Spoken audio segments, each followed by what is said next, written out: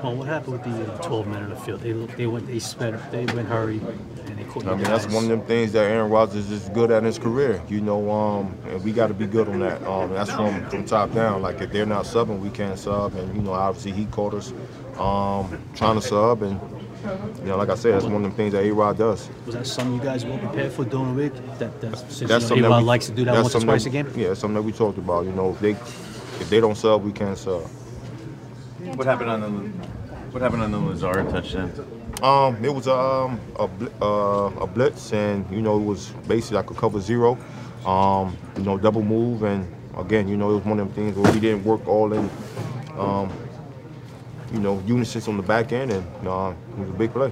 So you were matched up man to man on him? Basically, that's what the coverage turns out to be, and you know, big play. What would be your assessment of how this defense has performed this year?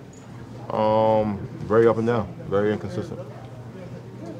What have you seen from Julian Love, how he stepped up here with Peppers being out? Playmaker. He's a ball player. You know, he's gonna be a good one. You know, he tackles well, covers well, and gets the ball. So he's definitely gonna be a good one.